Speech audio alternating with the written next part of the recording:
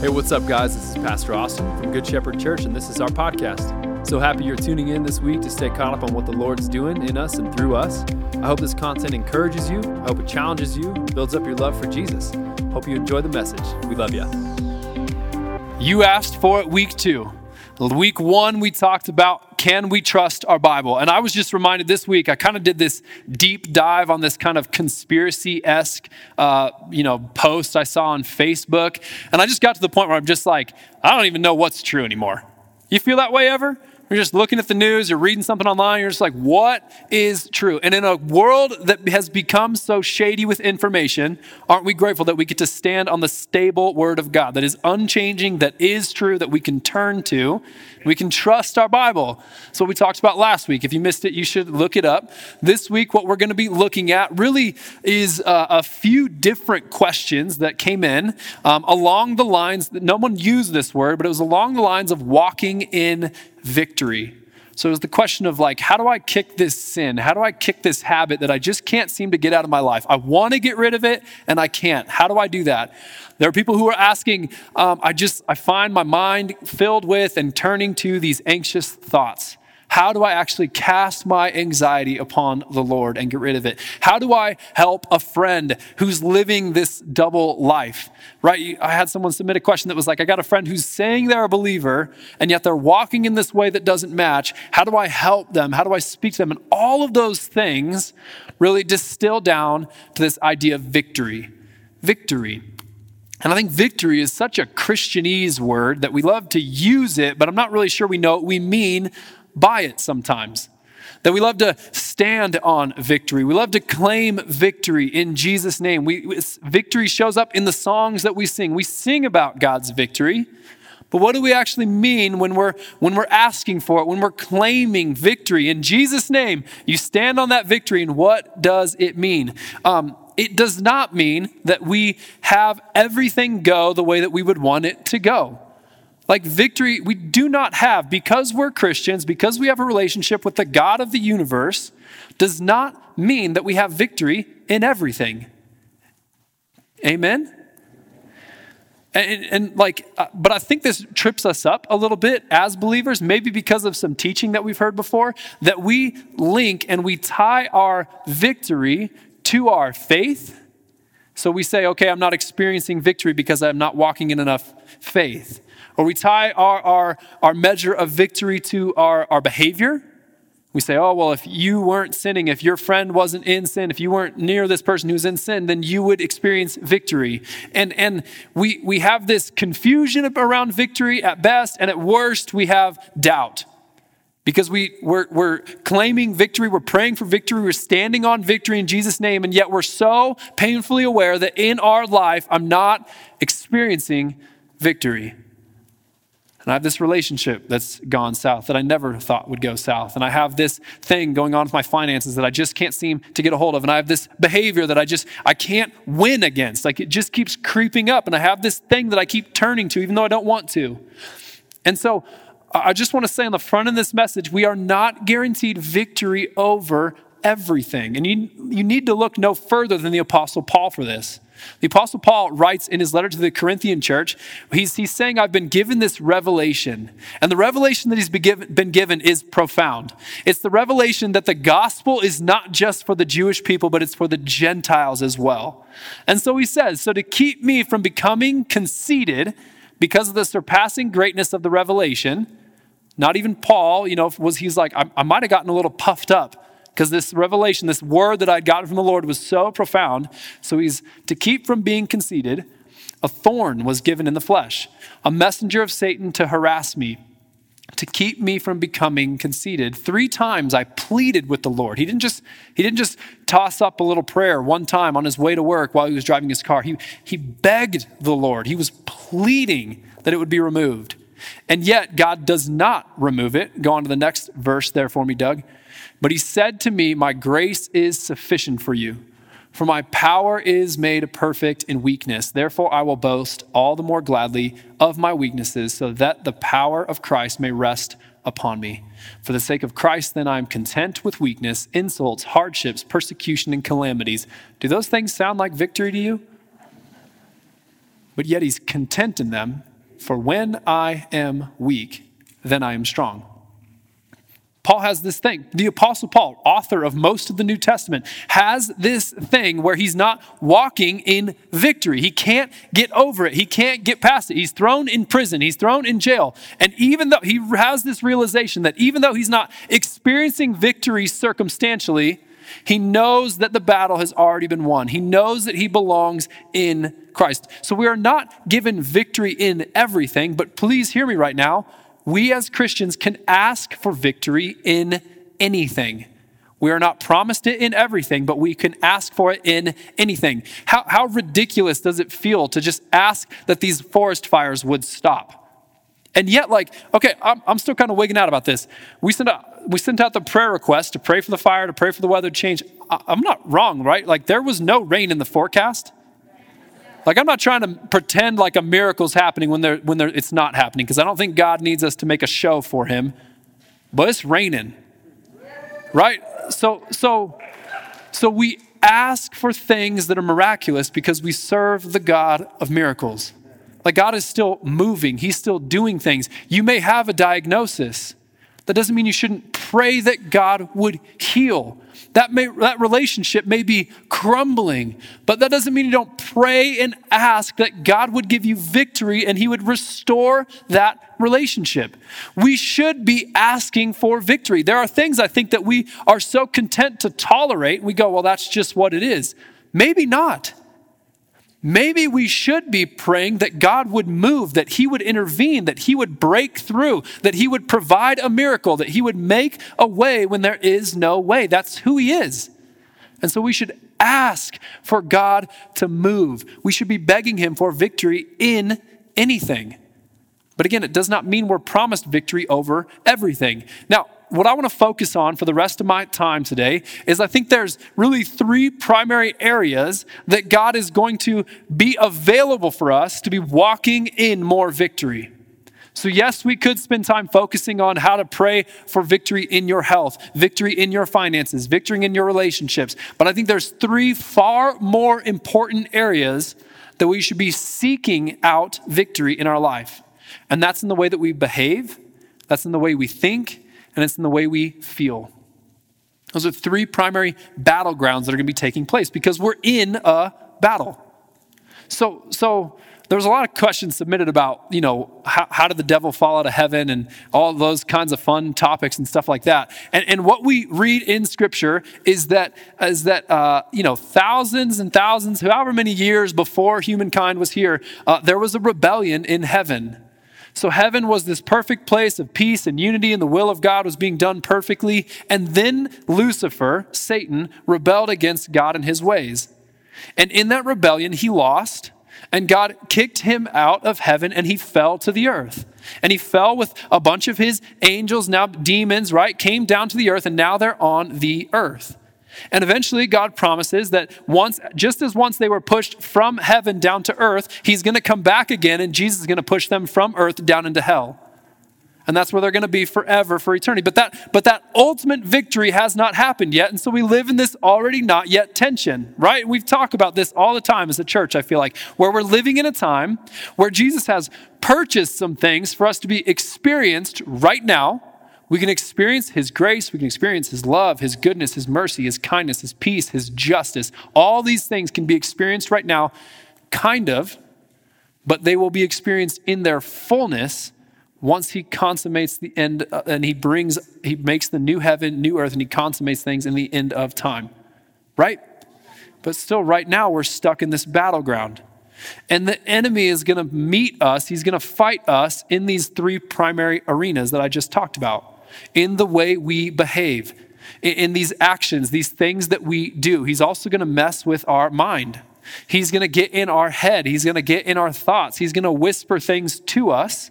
And he's going to try and keep us from walking in the victory that we can experience right now. And he's going to try and keep us subdued. He's going to try and keep us oppressed with where we're at right now in the way that we act, in the way that we think, and then ultimately in the way that we desire. Because God's primarily after changing your heart's desires. More rules will not make your kids less rebellious. It's a harsh reality to embrace as a parent. If my kids are rebelling, I don't give them more rules to make them obey. What I need is for the Holy Spirit to change their heart. I need for that obedience to come from the inside and work its way out. And so Paul outlines for us what this battle looks like in Romans chapter 8. And he's going to use two different contrasting ideas. He's going to use the flesh and he's going to pit that against the spirit. The flesh is you behaving without God. The spirit is you behaving with God. And so he outlines for us this battle. He says, you, however, are not in the flesh, but in the spirit, if in fact the Spirit of God dwells in you. Anyone who does not have the Spirit of Christ does not belong to him. But if Christ is in you, although the body is dead because of sin, the Spirit is life because of righteousness. Let me stop right here. Some of you have this feeling in your heart that you're maybe not saved because of a behavior that keeps creeping up in your life. And you're convinced that because I keep stumbling in this sin, I'm maybe not a Christian.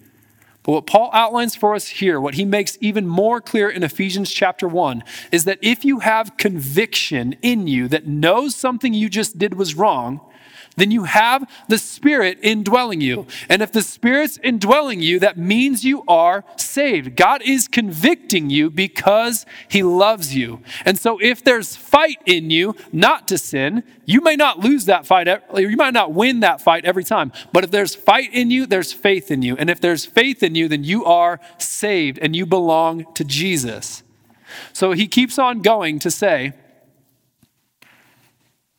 if the Spirit of him who raised Jesus from the dead dwells in you, he who raised Christ Jesus from the dead will also give life to your mortal bodies through his Spirit who dwells in you. So then, brothers, we are debtors, not to the flesh, to live according to the flesh. Keep going for me, Doug. There you go. For if you live according to the flesh, you will die. But if by the Spirit you put to death the deeds of the body, then you will live. For all who are led by the Spirit of God are sons of God. And this is maybe one of my favorite verses in all the Bible, this next one. He says, for you did not receive the spirit of slavery to fall back into fear, but you have received the spirit of adoption as sons and daughters, by whom we cry, Abba, Father. The Spirit himself bears witness with our spirit that we are children of God, and if children, then heirs, heirs of God and fellow heirs with Christ, provided we suffer with him. Always have victory? We don't always have victory. We're going to suffer with him in order that we may also be glorified with him. So there's this tension that Paul introduces us to, whereas there's this fight between our spirit and our flesh. And what I want to kind of outline now, I have 7 ways that we can be built up in our spirit so that we can put to death the flesh. But you have to understand, before we even get into it, that it's that violent of a process. It's don't saying like, okay, just kind of try and not do that with your flesh, but it's put it to death. Put it to death. Fight it with your life, because what the flesh is trying to do, what you are trying to do apart from God, is always going to lead to death. But the Spirit is the source of life. He's the source of this abundant life that would fill you up, that would help you walk in victory. Again, victory in the way that you behave, victory in the way that you think, and victory in the way that you desire. And so the first one, how do you walk in victory? How do we do it? How do we walk in victory? I think the first thing that we have to understand is the difference between conviction and condemnation. We have to understand the difference between the voice of conviction and the voice of condemnation. Both of those voices are going to speak up as soon as we've made a mistake. As soon as we've sinned, both voices are going to start speaking. They both will at least acknowledge the mistake. But what conviction is always going to do is it's always going to lead you back to the person of Jesus. It's always going to lead you back to your identity in Christ. It's always going to lead you back to God's kindness, God's love, God's mercy. It's always going to say, hey, that was wrong, but you're not going to go that way. You're going to come this way because this is what you did, but that is not who you are. You are in Christ. You need to come back to him. He loves you. He has been kind to you. He has poured out everything for you. The voice of condemnation, however, is going to be the voice of the devil. The voice of conviction is the voice of the Holy Spirit. The voice of condemnation is the voice of the devil. The voice of condemnation is going to say things like, yeah, you did that again. Of course you did that again. You're always going to keep doing that. You're going to keep doing that just like your dad did that, just like his dad did that. You're going to keep on messing that up. You're not going to find healing from this. You are sick. You're always going to be sick. The voice of condemnation is always going to speak and try and keep you exactly where you're at. And it's going to try and heap shame on you. It's going to try and continue to heap guilt on you. And it's going to be opposite. It's going to be contrary to your identity that is in Christ. And so what we need to learn is we need to learn the difference between those two voices so that when condemnation starts speaking, I can say that is not the voice of Jesus. That is not the voice of the Holy Spirit. That is not who I actually am. And then I'm going to say, God, Holy Spirit, how would you have me behave? And he's going to say, yeah, that was wrong, but that is not who you are. You're going to come this way as a son, as a daughter, as a fellow heir with Christ, come back to me. But we have to be able to tease out those two voices because both are going to speak up when we make a mistake. One's going to try and keep us there, though, and one's going to invite us back into life, and that is the voice of the Spirit. The second one that we need to be in is prayer. Prayer. We have to be in prayer. If you haven't prayed since last week when you were at church and we prayed at the beginning of the service or the end of the service, you need to pray. What prayer is going to consistently do is it's going to take our ears off of the things that we're hearing in this world. And are we hearing so much right now? But prayer is going to say, I'm not listening to that right now. I'm going to listen for my Father's voice who's in heaven. Prayer takes our eyes off the circumstances that we find ourselves in, and it fixes our gaze up on heaven. It detaches our mind from the reality of the world that we're sitting in today, and it says, okay, God, who am I really? Speak to me. What is my purpose from you? Where would you have me go? And as we detach from all of these other inputs that we have into our life here on earth, and we fix our mind up on heaven, that is what prayer should look like. It should not just be these prayers that are so built on our circumstances of the things around us where we're going, okay, God, would you help this? Would you help do that? Would you help solve that? Again, God is interested in that. I'm not saying we should not ever be lifting up our circumstances to God in prayer. He is the God of miracles. But please don't let that be the only way that you pray. Tune your gaze, fix your ears, lift up your thought and your mind to what's happening in heaven when you're praying. Go, God, would you speak to me? Would you show me something? The other way that I think we need to be understanding of prayer that is in Scripture is that we should be, if you can, we should be praying in a prayer language. This is a weird one for me to go into, but I felt like I could not avoid it because it's so clear in Scripture that praying in tongues is one of the best ways to build up your spirit. Okay, now, all my cards on the table here for a sec, okay? I don't pray in tongues. I don't have a prayer language. I have a lot of people that I love and trust around me that do. And I know a lot of you, maybe even me saying that, you're like, man, that's weird. It is weird. I've heard it before, right? And you heard someone pray in tongues, you're like, that's weird. But Paul is clear in his letter to the Corinthian church, his first letter, chapter 14, where he says the prayer in a prayer language, prayer in tongues, is to build up a person's spirit. And he's showing us why tongues isn't as appropriate in the public gathering without interpretation. He says, I would rather speak 5 words of prophecy than 10,000 words in tongues. That is a dramatic statement. But he doesn't say that praying in tongues is unimportant. He says in that very same passage, I pray in tongues more than any of you. And he is consistently going, it's for the building up of the individual, for this intimate connection with God. And in that we are building up our spirit so that we can stand strong against our flesh. And I know that's weird and I know it's crazy, but guess what? We're going to pray for it at the end of this service today. And I don't even know what that looks like. I don't even know what a ministry time is where we ask for tongues, but we're just going to say, okay, Holy Spirit, if you're willing, do it. Because if you got it, Lord, I want it. Amen? Amen. So there's prayer. That's weird. We'll come back to it later. It's awesome. The next one is fasting. It's shocking to me how few Christians have actually ever fasted before. And fasting, what I love is the practicality of just saying no to your flesh. Your flesh wells up and it's like, oh, I'm hungry, feed me. And you, in this power move, get to just say no. Just see how good this feels. Turn to your neighbor real quick and just say, no. No. Turn to another neighbor and just someone that you don't even know and just be like, no, I will not.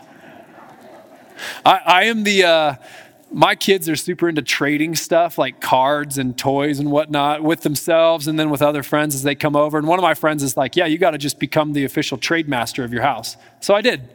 I was like, there are no trades that will happen under my roof without my expressed authorization or approval. So I have my kids, they're coming to me, they got like, hey, can we trade these toys? And sometimes, I'll tell you what, the trade is perfectly reasonable. It's two like equal value toys. And they're like, can we trade this? And I'll just a power move. It's total just like this power swelling up in me where I'm just like, no, you can't. Right? There's something that happens like in you that is puffed up when you say no. And that is why fasting is so valuable. Because like some of you are so caught up in this sin and you want to break from this behavior, but you're waiting too long to say no. And you're waiting until the devil has tempted you and has brought you into this, and this honey looks so sweet in this moment, and he's brought you into it, and that is not the time to practice saying no, because he'll continually win in that space. So fasting steps away from the immediate temptation, and it just is the practice in your body of saying no to your flesh and saying yes to your spirit. It's working those muscles out, doing those reps so that you can practice just going, no, wait, flesh, you're not in charge of me. You are not, like, I'm going to decide when to feed you. You may scream at me through hunger pain, and I'm going to decide when to feed you. And my spirit's in charge of me. My spirit man is built up when I'm fasting. My spirit man is strong. My flesh is put to death. My flesh is weakened. The next one that we'll talk about is worship. Worship, and I'm talking specifically about musically worshiping, okay? I'm not talking about a lifestyle of worship. I'm talking about specifically just listening and singing and lifting up worship music. I think it's so valuable to just have time, space built into every single one of your days where you are listening to and singing worship music. Well, Austin, I don't like WayFM. Can I tell you something? I don't really either. So find some worship music you like. You've got Spotify on your phone. You've got YouTube on your phone. Find somebody you like and listen to it. When we're worshiping, you realize this is the only space in our existence right now, walking here on the earth, where we're going to be able to worship in the middle of difficult circumstances. For the rest of eternity, everything's going to be awesome. There will be no problems. And so right now is the only time that we actually get to lift up songs of praise through pain, through suffering. And so, like, how valuable is it for you to detach from whatever talk show radio you're listening to whatever worship music you're listening, or whatever secular music you're listening to in the car, and you just go, okay, for a moment here, I'm going to align my thoughts, I'm going to align my voice with what's happening in heaven. And this is, okay, I'm not saying don't ever listen to secular music, but here's a great John Wesley quote that I think will help capture what I am saying, I think. He's a little harsh in this. John Wesley and his brother Charles wrote 6,500 hymns, by the way. I told you this morning, I said, we got work to do. You got work to do. 6,500 hymns, bro. It's insane. He says, sing lustily and with good courage. Beware of singing as if you were half dead or half asleep, but lift up your voice with strength. Be no more afraid of your voice now, no more ashamed of it being heard than when you sang the songs of Satan. John, bro, like that's... But what he's getting at is this tension, like, you know every Bruno Mars song, you know the Justin Bieber, you know Tim McGraw, and you sing those in your car heartily. And you sing them with good courage. Don't let that be your voice, and then let your voice in church be this dinky little, whatever. But sing with the same courage that you sing that secular music. I got to just shout out my son Harrison right here. I am trying to worship like this guy worships. First of all, you can't even read. He can't even read, and he knows all the lyrics to the songs we're singing. And he sits down here and he screams them so loud. And I'm just like, I'm trying to sing as loud as this guy right here. Sing this stuff with courage. Like, don't let the way you lift up your voice at a concert be different than the way that you lift up your voice in church. Sing when you're in church. Sing heartily with good courage. Sing lustily. I love that. Cry out for Jesus when you're singing in church. Find some space in your schedule to worship. Line your voice up with the voices in heaven. Community is number 5. So we have the difference between conviction and condemnation. Number one, prayer, fasting, worship, and community. You need to find some people who will love you enough to tell you the truth. Like we are missing in our culture right now the ability to have friends who are allowed to offend us where the relationship stays intact. But you need to find yourself some friends that are willing to speak truth into your life that'll possibly offend you, that'll possibly make you mad. I'm so grateful for some of the guys that I have in my life who know everything about me and they can tell me no. They can speak that truth into my life. I'm looking for friends whose voice will match what the Holy Spirit's trying to do. And they're not going to be the Holy Spirit's voice, but they're going to amplify his voice in my ear. They're going to say, no, that's not right. You can't do that. You got to turn around. You got to go the other way. Guys who are going to consistently bring me closer and closer and back with Jesus and who he is and who he says I am. That their voice is going to line up with what the Holy Spirit's saying. I think every single one of us needs to just kind of check our circle. You think about your closest 5 friends and the influence they have on you. And especially you young people in the room, if you are the smartest in your group, if you are the most faith-filled person in that group, if you pray more than anyone else in that group prays, you need to find some new friends. Some of you, I feel like maybe are just so caught up in this behavior and you're just a couple of friendships away from fixing it. Because you have these friends who will just tolerate, who will enable, who will let you walk in this way that you should not be walking. You need to find yourself some good friends who will say, hey, no, that behavior that you just did, that thing that you just did, that's not who we are. Come on, come with me. You need that, that Samwise Gamgee. I can't carry the ring for you, Mr. Frodo, but I can carry you. Right? Who's you're about to walk this way. And it's I can't take that away from you, but I can pick you up and go this way. We're not doing that anymore. You need some community around you. And this is what we all have to hear, because I think we all hear it in church all the time. We got to find community. Once you get in community, you got to be vulnerable. You have to actually open up. To be vulnerable means that someone has the capacity to wound you with the information they just heard. But you have to be willing to put yourself out there so that friends can really know who you are and they can help enter into that space, into that hurting, into that behavior, and they can say, hey, come on, we're going this way. That's not who you are. I'm not going to let the devil whisper those things in your ear, right? Get some friends who will line up with what the Holy Spirit's trying to speak to you. Number 6 is we got to get in front of the mirror. In Psalm 139, I think we love to quote it, verse 23. It says, search me, O God, and know my heart. Try me and know my thoughts, and see if there's any grievous way in me, and lead me in the way everlasting. How many of you prayed that before? Right? Lots of us. I don't really think of it that often, but David's kind of having a personal breakdown right before that verse. So starting in verse 19, if you back it up, of Psalm 139, he says, oh, that you would slay the wicked, O God. O men of blood, depart from me. They speak against you with malicious intent. Your enemies take your name in vain. Don't I hate those who hate you, Lord? And don't I loathe those who rise up against you? I hate them with complete hatred. I count them my enemies. What's David doing in this sense? He's just pointing. Look at what they're doing out there.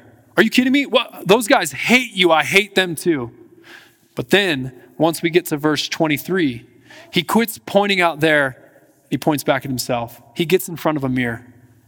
I just think in the day, in the culture, in the age we're living in right now, it is so easy to lob grenades at other people. You're the reason for the problem. That circumstance is the reason I'm not walking in victory. Once I get rid of that thing, once I overcome that deal, once that party gets elected, once that person gets in office, then my problems will go away. That's not what God calls us to do.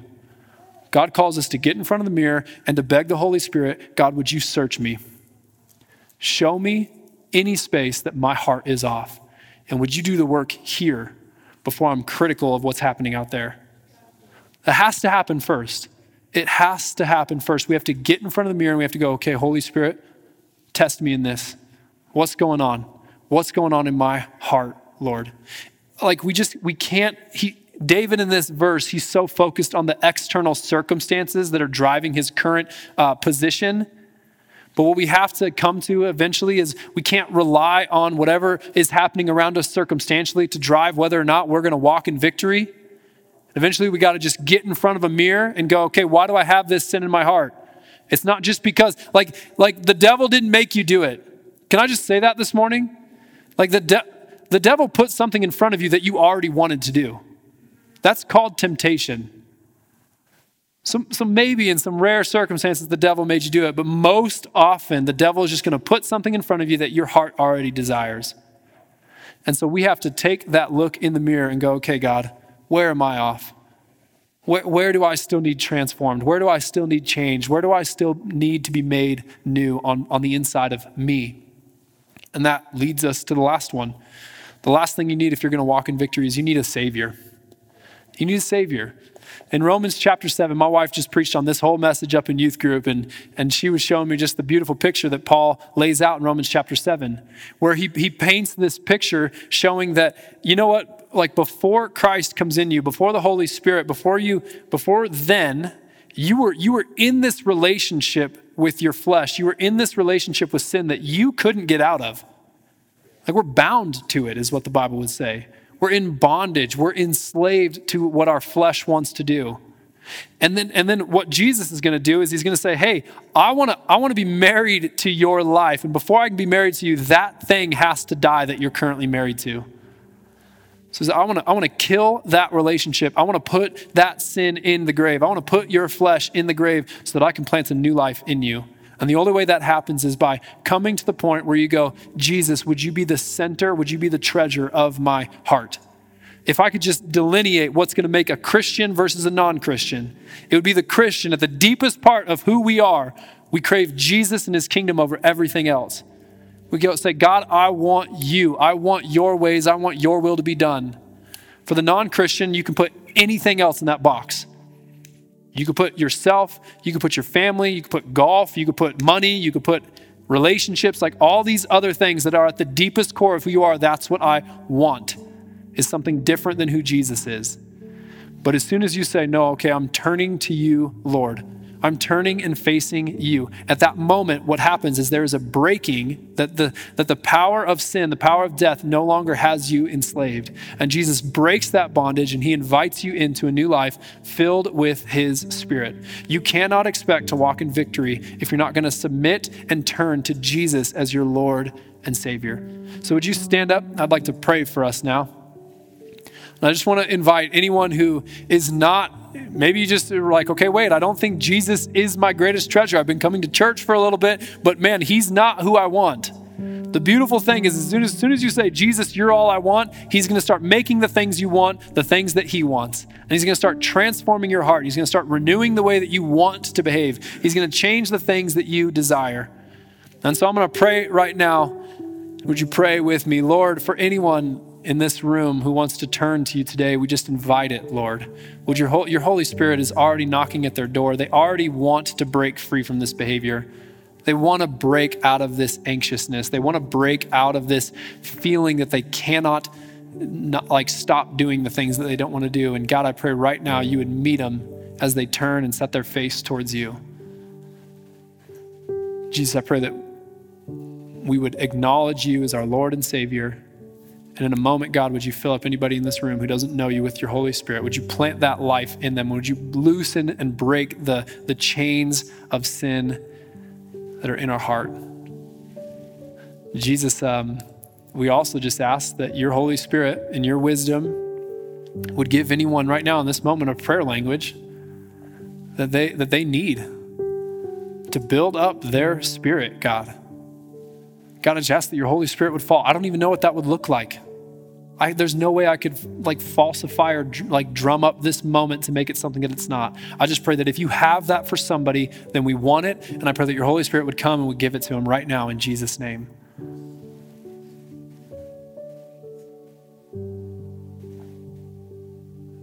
God, I pray in all this, we would realize our desperation for us to be built up in your Spirit, in us, God.